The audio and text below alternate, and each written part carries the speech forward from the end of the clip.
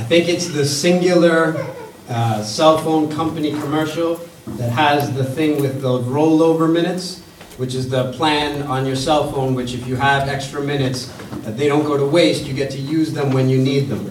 I'm sort of going to need rollover minutes for today's sermon. So if you look at the last few, they're in the 30-minute mark. We've been preaching short sermons. I'm cashing in on some of those minutes today. If you've heard Jim reading, 39 verses in our text.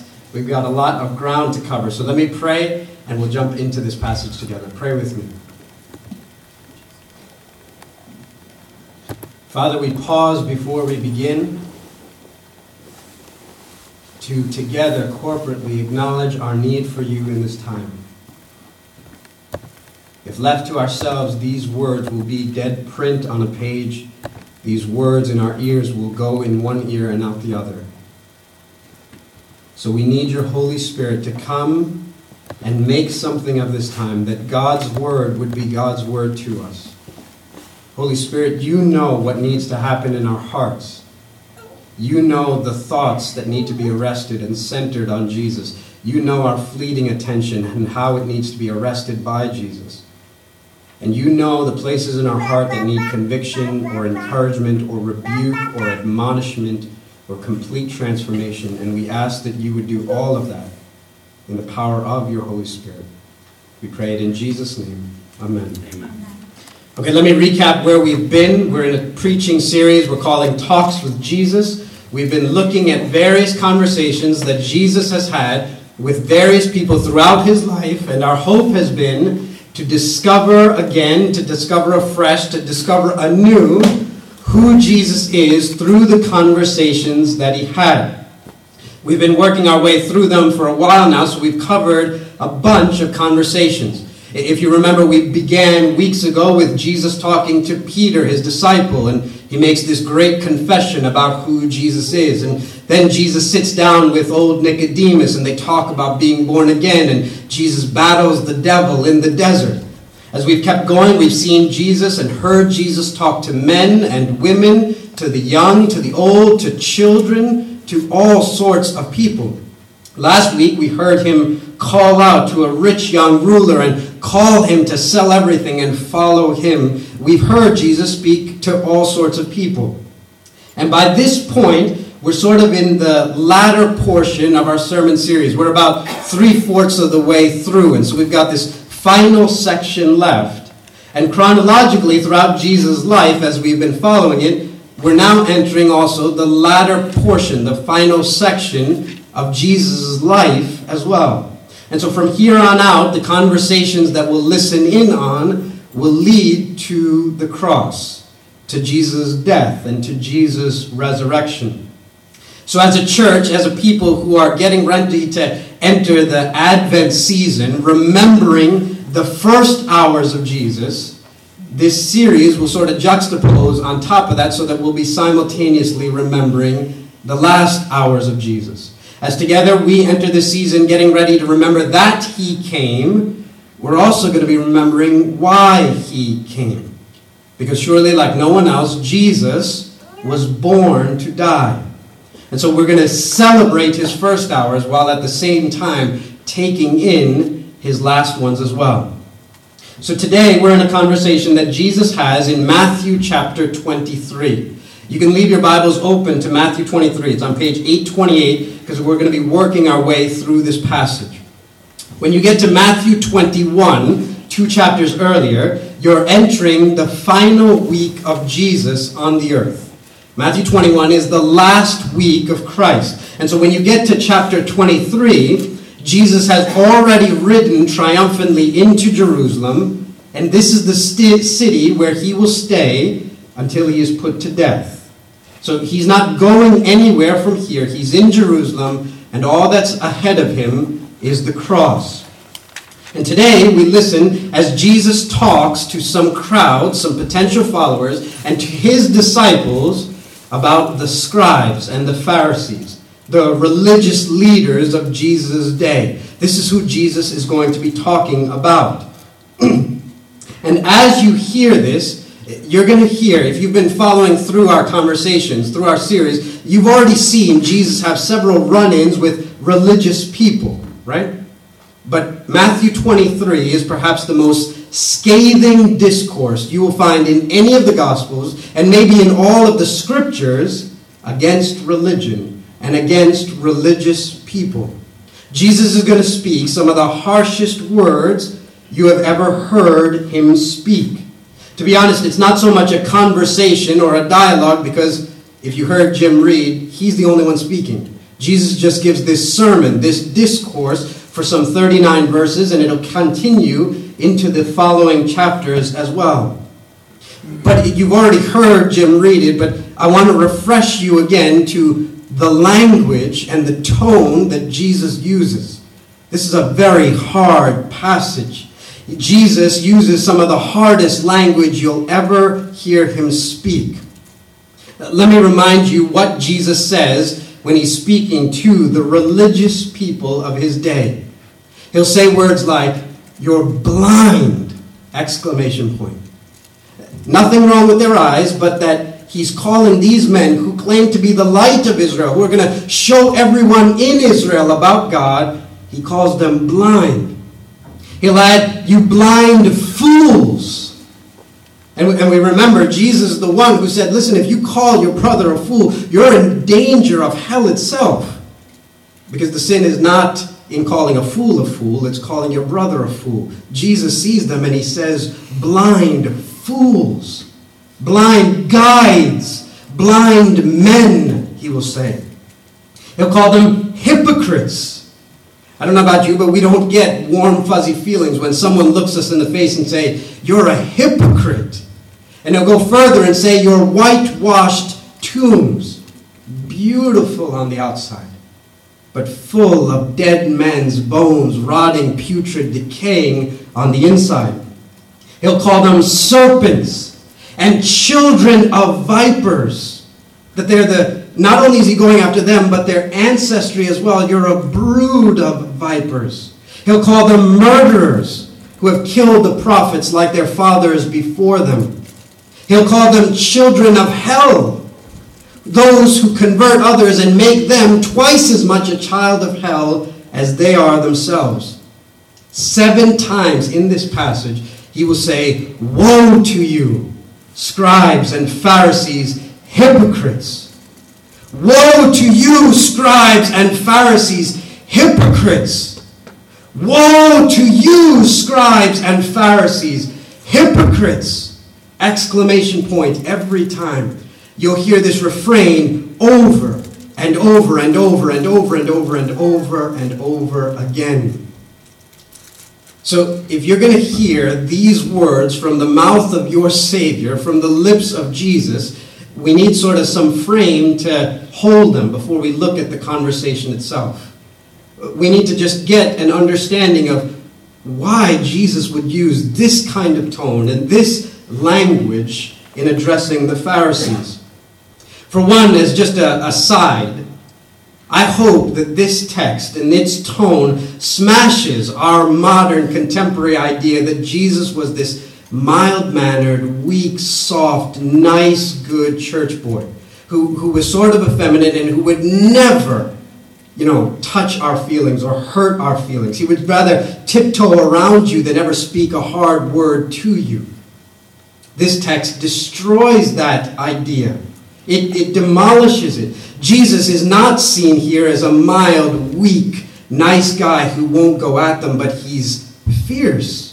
He's strong. He's courageous, more courageous than anyone I know. He's going at the religious authorities, the powers, the establishment of his day. And he's unrelenting in how he goes at them. He's like a prized fighter that goes jab after jab after jab till he hits them with this final uppercut. He just will not stop. There's something fierce about him. I think the reason that we have churches filled with weak men is because we have a vision of a very weak Jesus. I'll tell you, for me, autobiographically, for me personally, my vision of what it meant to be a Christian man was to be mild and meek and soft and never speak and avoid at all costs conflict or altercation or argument. And yet you don't see that in the Scriptures. In fact, as you read the scriptures, you find that there's a godly fight in God and in all of God's men. There's a fierceness in their contest for what is right. You'll see it in John the Baptist. Right? John the Baptist will stand at the banks of the Jordan River. The Pharisees are coming to be baptized, and he says to them, I will not baptize you because you're going to hell. You're children of serpents. Those are strong, fierce words. He's the same one who will stand up against King Herod and do so till he literally gets his head cut off. You see the same fierceness and fire in the prophets. Jeremiah is always getting persecuted, maltreated for the way he speaks out against the false prophets of his day. Elijah, you see him standing at Mount Carmel in this scene where he's against 450 false teachers, and he does not back down. There's a fight in them. And you see that same thing in Jesus. In fact, if you've read through the Old Testament prophets, you're going to hear that much of Jesus' language here sounds just like it does in the prophets. Right? Where have we heard, woe to you before? It's in the Old Testament, in the prophets. It's the prophets who would come to Israel and say, woe to you! And then pronounce God's judgment. And then follow it up with what their crimes and their evil was. That's the same backdrop. Jesus is now in his day speaking to Israel, God's people again, speaking to the heart of Jewish religion and to their leaders, and he's saying, woe to you! Scribes and Pharisees, hypocrites. And he begins to enumerate their many crimes and evil. So the question we've got to ask is, why this tone? Why this fierceness? Why this fight? Why this language? Why this apparent animosity towards the way of the Pharisees and towards the way of religious people? Here's what I want you to hear. It's because Jesus hates religion. Jesus hates religion. Now, I think we're going to have to just clarify that for a moment before we just leave it hanging there. I know that there are certain times in the scriptures that the religion or religion is spoken of positively when it's connected to faith in God and love for Christ. But you need to know that much of the scriptures speak of religion pejoratively, negatively. And so when we're talking about religion in this context, we're talking about all the set of ways in which man tries to get to God. All the ways, the deeds, the prayers, the piousness, the whole system of ways in which man attempts to get to God. Jesus hates religion. All that stuff that is disconnected from the heart, Jesus hates religion. And what I want you to see is that the gospel is altogether different. Jesus and his gospel is altogether different. My hope and prayer is that by the end of this, we would go, I hate religion, but I love Jesus. The prayer for 7 Mile Road is that we would be a people, and this would be a place that hates religion, but loves Jesus. All right, so in this passage, Jesus gives 7 woes. What I want to do is, going through the text, give you 7 reasons why Jesus hates religion. If you take notes, it'll be real clear for you. 7 reasons why Jesus hates religion. Here we go. 1, Jesus hates religion because religion obeys God for the wrong reason. Jesus hates religion because religion obeys God for the wrong reason. Look at how the passage starts, 23:1. Then Jesus said to the crowds and to his disciples, the scribes and the Pharisees sit on Moses' seat, so practice and observe whatever they tell you, but not what they do. For they preach, but do not practice. Do you hear that? They preach, but they do not practice. Jesus says, listen to everything they teach, because they're teaching what Moses said. It's good stuff, but don't do what they do, because they practice not what they preach. We have that same phrase even today. He doesn't practice what he preached. When you don't practice what you preach, we call it a hypocrite. That's what a hypocrite is. A hypocrite. And you know people in your friendship circles, in this city, in our culture, in our world, who hate the church, who would never come here with you, because what do they feel about the church? It's filled with hypocrites. All those people are hypocrites. Religion produces hypocrites. It's those people that cry out about something and then are found doing that very thing. Right? It's religious people who cry out for sexual purity and against homosexuality, but then are caught in some terrible scandal and affair. We cry out for generosity and then we're caught in some financial scandal, or we find ourselves and everyone knows us to be cheap. Right? We're hypocrites. That's what the world hates about religion. In this passage, you'll hear Jesus speak to the Pharisees 7 times saying, hypocrites. But here's the thing. There's a sort of a shade, a nuance that we need to get. And how does hypocrisy work in religion? Because it's a little different. When we think of hypocrite, it's people who say one thing and do another. With the Pharisees, it's a little different, because it's not like the Pharisees were crying out against getting drunk, but then when you went to some back room, 10 of them were sitting together getting wasted. That doesn't happen. They hated drunkenness in the public, and they hated it in the private as well. So in what way were they hypocrites? When it comes to religion, hypocrisy works like this. You honor God with your behavior, with your externals, but you're far from God in your heart. This is the hypocrisy of religion. It's that you're not going to find anything wrong with their behavior. The behavior of religion, the obedience of religion is perfect. The flaw is in why they do what they do. The Pharisees were perfect in their obedience and behavior, but their hypocrisy is, while they claim to honor God, their hearts were far from Him. Right? The problem with religion, Jesus hates religion, not because it doesn't obey. It does. But it obeys for the wrong reason. It's sort of like the parable Jesus tells of the prodigal son. Right? You know the story of the father who has 2 sons. And the younger one says to the father, listen, give me half my inheritance. And we know the story. He goes and spends it on wine and women and wastes his father's hard-earned money. And he comes back repentant at the end of the story. He hits rock bottom. But the elder son is who Jesus tells the story for us to see. Because what does the elder son do? Man, he doesn't waste a dime of his father's money. He stays home the whole time. His obedience is perfect. And yet by the end of the story, Jesus being the great storyteller that he is, you see that the elder son didn't have an ounce of love for dad. Not an ounce. That he was just as lost as the other brother, even though he stayed at home the whole time. And by the end of the story, the younger boy is in the house celebrating with the father. And where's the older boy?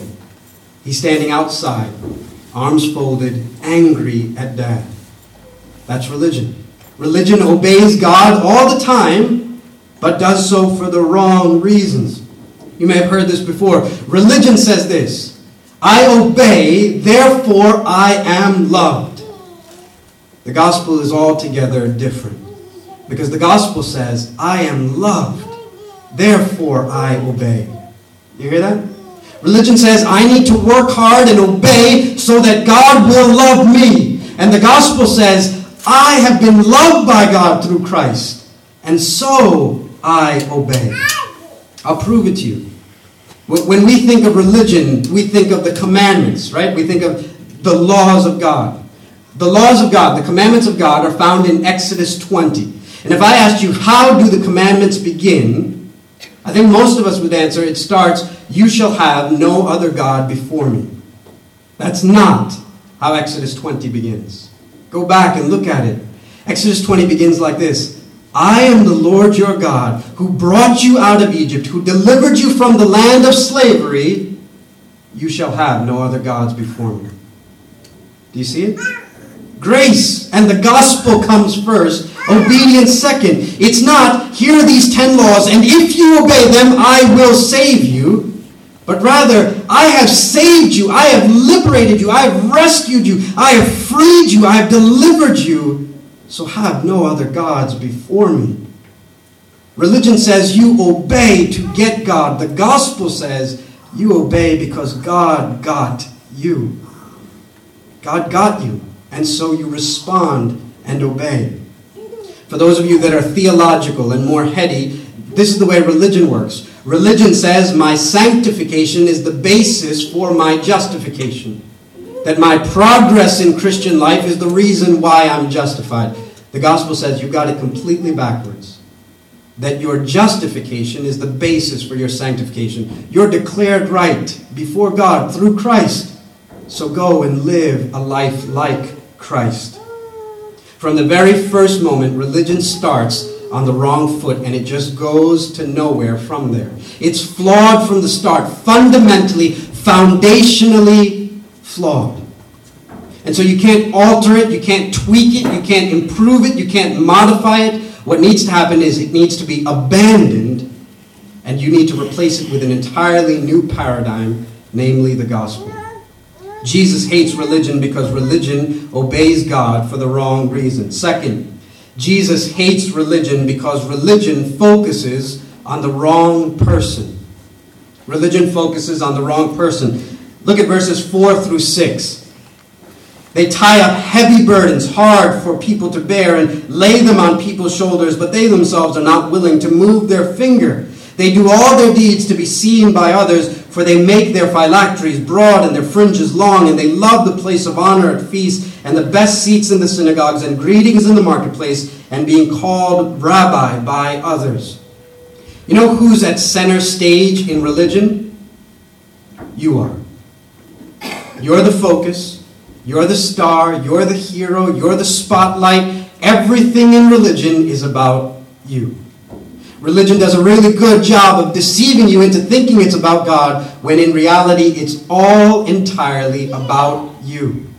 Here's the way religion works. The Pharisees had laid on all these burdens on the people. They were experts in rules. They had God's commands, and then they added commands onto the commands to lay down people, to establish who was really holy. This is the way religion works. Religion is all about man's continued work. So even if you believe there's a Jesus who died, how does your relationship with him continue? In religion, it's all about what you do. I can tell you for years of my life as a Christian, the whole thing was this roller coaster, up and down, based on me, my performance. Was I doing my quiet times? Was I going to church? Was I witnessing? Was I praying? Was I memorizing scripture? And on the list would go. And who was it all about? Me. Man's continued work. You know what the gospel says? It's about Jesus' finished work. Not man's continued work. It's Jesus' finished work. What does Jesus say on the cross? His last words. It is finished. Nothing left to add. Nothing left to contribute. Nothing left to throw on top. It is finished. The work of salvation is finished. Religion is man's work, and you know where it leads? To man's glory. Right? That's what you see with the Pharisees. They would take their phylacteries, these leather boxes that contain scripture, and they'd sort of literally put it on their forehead so everyone could see how holy they were. They'd hang their prayer shawls extra long so when they walked through the streets, everyone would be reminded of how pious they were. They were the kinds who loved human applause. They wanted the best seats at festivals. They sort of wanted to rush into church late and be ushered right to the front, showing everybody how important they were. Because religion is man's work for man's applause. But do you know what the gospel says?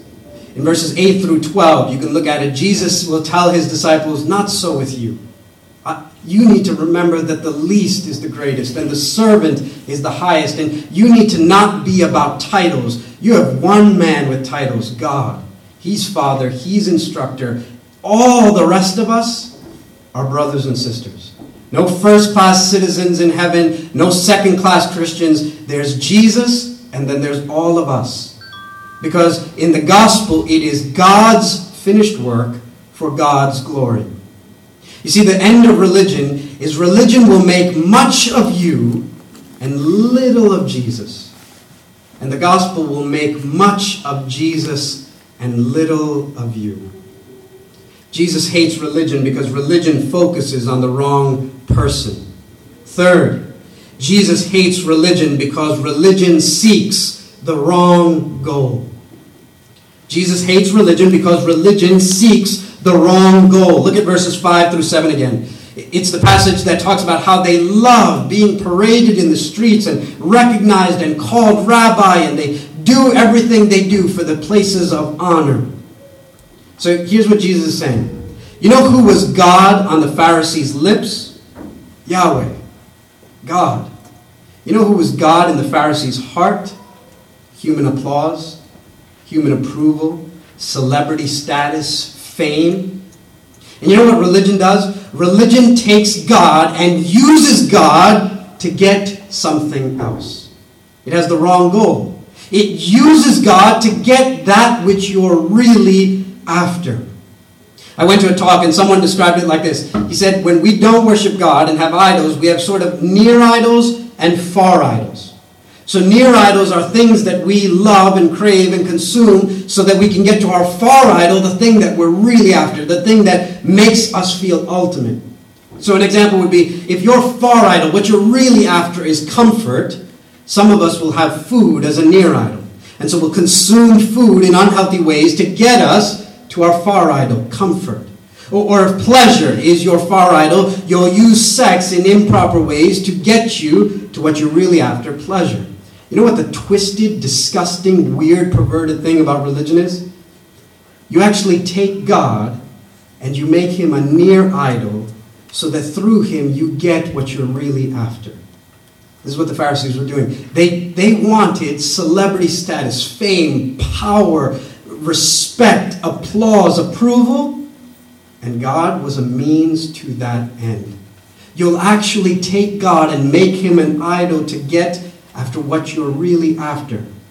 Like when the world does it, the people out there, we're disgusted, right? If a person wants fame, they'll show off their beauty and their body so that they can make the cover of all the magazines. And we see right through it.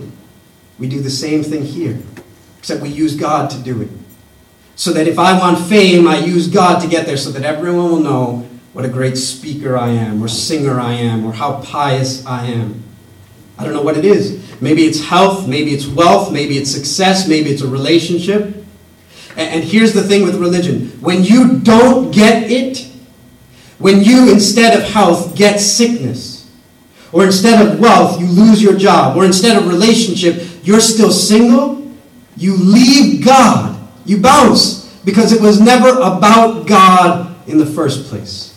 Because in religion, you are using God to get what you're after. You know what the gospel says? You get God. You get Jesus because you get Jesus. And he's enough, and he's all you want, and he's your treasure, and he's your great reward, and he's your portion forever. That even heaven is just icing on the cake. You're not chasing God so that you can avoid hell and get heaven. But heaven is heaven because Jesus is there.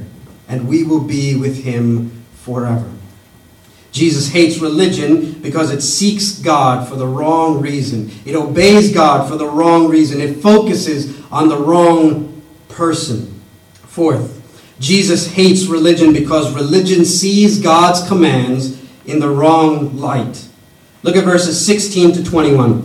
Woe to you, blind guides, who say, if anyone swears by the temple, it's nothing, but if anyone swears by the gold of the temple, he is bound by oath. You blind fools! For which is greater, the gold or the temple that has made the gold sacred? And you say, if anyone swears by the altar, it's nothing, but if anyone swears by the gift that is on the altar, he is bound by his oath. You blind men!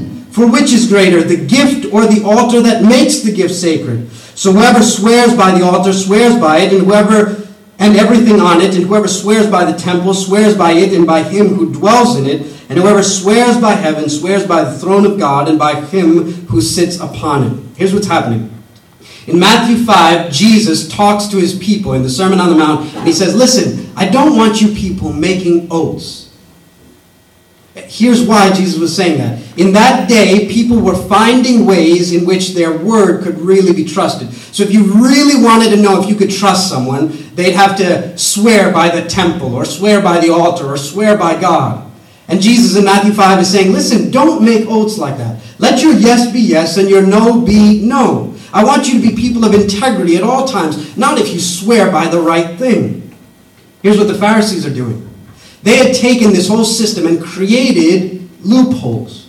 Loopholes in which you really had to keep your oath or not. So if you swore by the altar, you were okay. You could still lie. But if you swore by the gold of the altar, oh shucks, you had to keep your word. Or if you swore by the temple, you could, fudge a little bit. But if you swore by this, then you were okay. They had to create loopholes. Why? Why do the Pharisees need to create loopholes? It's because religion sees God's commands in the wrong light. You see, when you're in religion, God's commands are an incredible burden to you. You see God's commands, and they are a burden. If this is the way you're going to get in, if this is the way you're going to get God to love you, you finally realize you can't keep them, and they are just shackles around your feet, and they drive you to despair, and inside you secretly loathe his commands. You hear David say things in Psalm 119, "For I delight in your commands because I love them." And you can't say it in religion. Because you'll say things like, "I keep his commands," but deep down I don't delight in them and I don't love them. Or you hear 1 John 5, "The commands of God are not burdensome." I remember that verse plagued me for so long because when I was honest, I used to say to God, "Your commands are terribly burdensome to me." Because in religion, God's commands are seen in the wrong light and they're an incredible burden. You know what the gospel says? The gospel says we're under grace and not the law. And so the commands are not a burden to keep us down. They are actually wings to set us free so that we can live the life God created us to live. The commands are not this 9 to 5 dreary existence that we sort of get through. The commandments are like flowers that you give to someone who loves you. It's an expression of obedience. Obedience is an expression of love to a God who has already saved you. I obey because I am loved. And so his commands are not restricting me. They're setting me free to respond to this God in love, to live as I was designed, created to live. Fifth, Jesus hates religion because religion sees the trees but misses the forest. Jesus hates religion because religion sees the trees but misses the forest. Look at verse 23. "Woe to you, scribes and Pharisees, hypocrites! For you tithe mint and dill and cumin, and you have neglected the weightier matters of the law, justice and mercy and faithfulness. These you ought to have done without neglecting the others. You blind guides, straining out a gnat, swallowing a camel." Here's what Jesus is saying. In religion, you pay attention to the tiniest detail, but you miss the whole point. You pay attention to the smallest thing, but you miss the intent behind the whole thing. Jesus is saying to the Pharisees, listen, you tithe out of your spice rack. If you have dill or cumin or mint, you tithe from the smallest thing, but you ignore whole chunks of God's law like mercy and justice and faithfulness. It's not that Jesus is against tithing. He's saying, do the small things, but make sure that you do the big ones. Jesus uses a pun to sort of get this across, right? The word gnat is the word kalma, and the word camel is the word galma. So the people who would have heard this would have heard Jesus say, you strain a kalma, but you swallow a galma. And they would have said, oh my gosh, do you see how foolish that is? The gnat was the smallest unclean animal, the camel the largest. And Jesus is saying, listen, if a small gnat flies into your cup, you strain it. You take out your strainer because you can't be unclean. But you swallow a stinking camel. You pay attention to the details, but you miss the point. And he's right. Religion does that all the time. You read of the stories of the Pharisees, and what do? They want to keep the Sabbath law. And so they want to kill Jesus because he's going to heal a man with a withered hand on the Sabbath. You pay attention to the details, but you miss the point. Or John's Gospel gives you this great account. It's this tiny detail.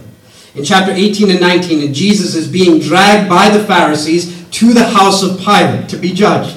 So they've falsely accused him. They've trumped up charges and arrested him. They've got a fake trial against him. They've beaten him mercilessly. They've mocked him. They've spit on him. They drag him to kill him to Pilate's house. And then John will tell us, but they didn't enter Pilate's house lest they become unclean. That's religion. You're going to kill God, but you won't enter the Gentile's house, lest that somehow defiles you before God. You pay attention to the trees, but you miss the forest. You miss the whole point. Sixth, here's why the Pharisees miss the point so often. Jesus hates religion because religion is looking at the wrong thing.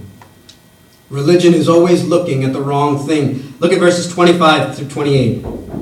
Woe to you, scribes and Pharisees, hypocrites! For you clean the outside of the cup and the plate, but inside they're full of greed and self-indulgence. You blind Pharisee! First clean the inside of the cup and the plate, that the outside also may be clean. Woe to you, scribes and Pharisees, hypocrites! For you are like whitewashed tombs, which outwardly appear beautiful, but within are full of dead people's bones and all uncleanness. So you also outwardly appear righteous to others, but within you are full of hypocrisy and lawlessness. Jesus hates religion because religion is always looking at the wrong thing. You know where religion's eye always is? On what's outside. Externals. All the time. Here's what religion is like. Religion is like you having a fridge with rotting food on the inside. I mean, just left there for weeks, days, months, maybe fungus and putrid, and it's just vile and nasty, and the smell is emanating to the entire room. And here's what religion does. Religion is you grabbing the Lysol and the detergents and the soap and the latex gloves, and you sitting down and you scrubbing the door and scrubbing the sides and scrubbing the back and scrubbing the handles. And 5 minutes later, the smell fills the room again, and you go back and you scrub the sides and scrub the back and scrub the doors and wipe down the handles. And you do that over and over and over again.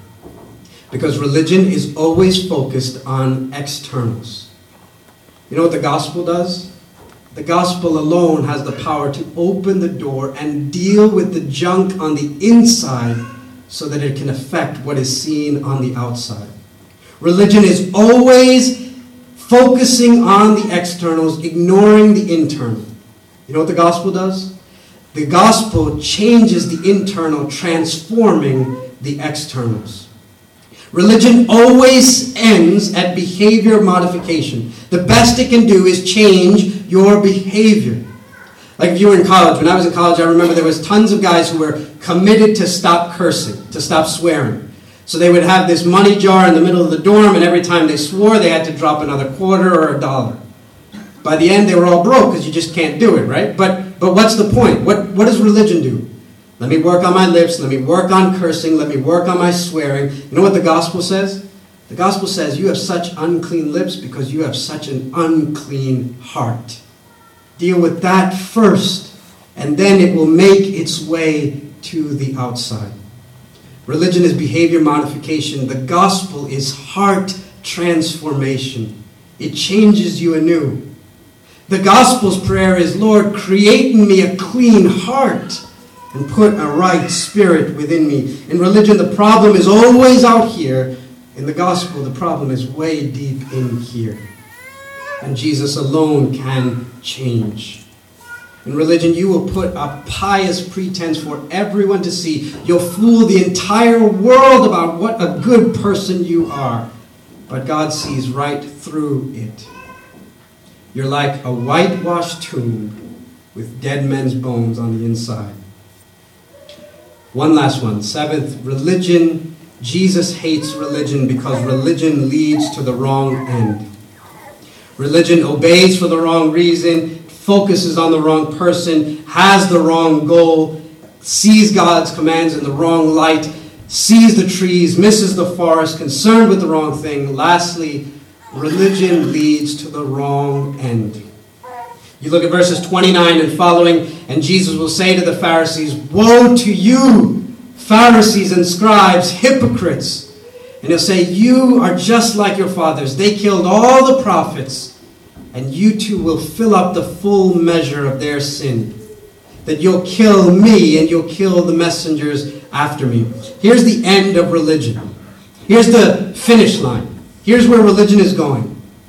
You will end up rejecting Christ in this life, and you will be rejected by Christ in the life to come. That's the end. That's the sum of religion. You reject Christ in this life, and you are rejected by Christ in the life to come. In this life, you have got two options, two ends to what religion will do to you. Either it will puff you up with pride or shrivel you up with despair. Right? Religion will either puff you up with pride. So if these commandments are the way you're getting in, then either you will see them all and be blind to the fact that you don't keep them, and you'll walk around incredibly arrogant, self-righteous, just a snob, looking down at how bad everyone else is and how good you are, and you will be puffed up with pride. Or on the other side, you'll shrivel up in despair. You'll see the commands and see that you can't keep them, and you'll loathe yourself for it because you're hating your performance. You can never do what's required, and you'll shrivel in despair. The gospel is altogether different. One man said, this is the end of the gospel. It's humble, confident joy. You're humble. Someone comes up to you and says, you know you're a bad person. You go, you have no idea. I'm much worse than you think. Someone goes to you and says, you know you're a liar. You go, you don't even know what I'm thinking in my mind. I'm much more of a liar than you know. I mean, it's something completely different. You're humble.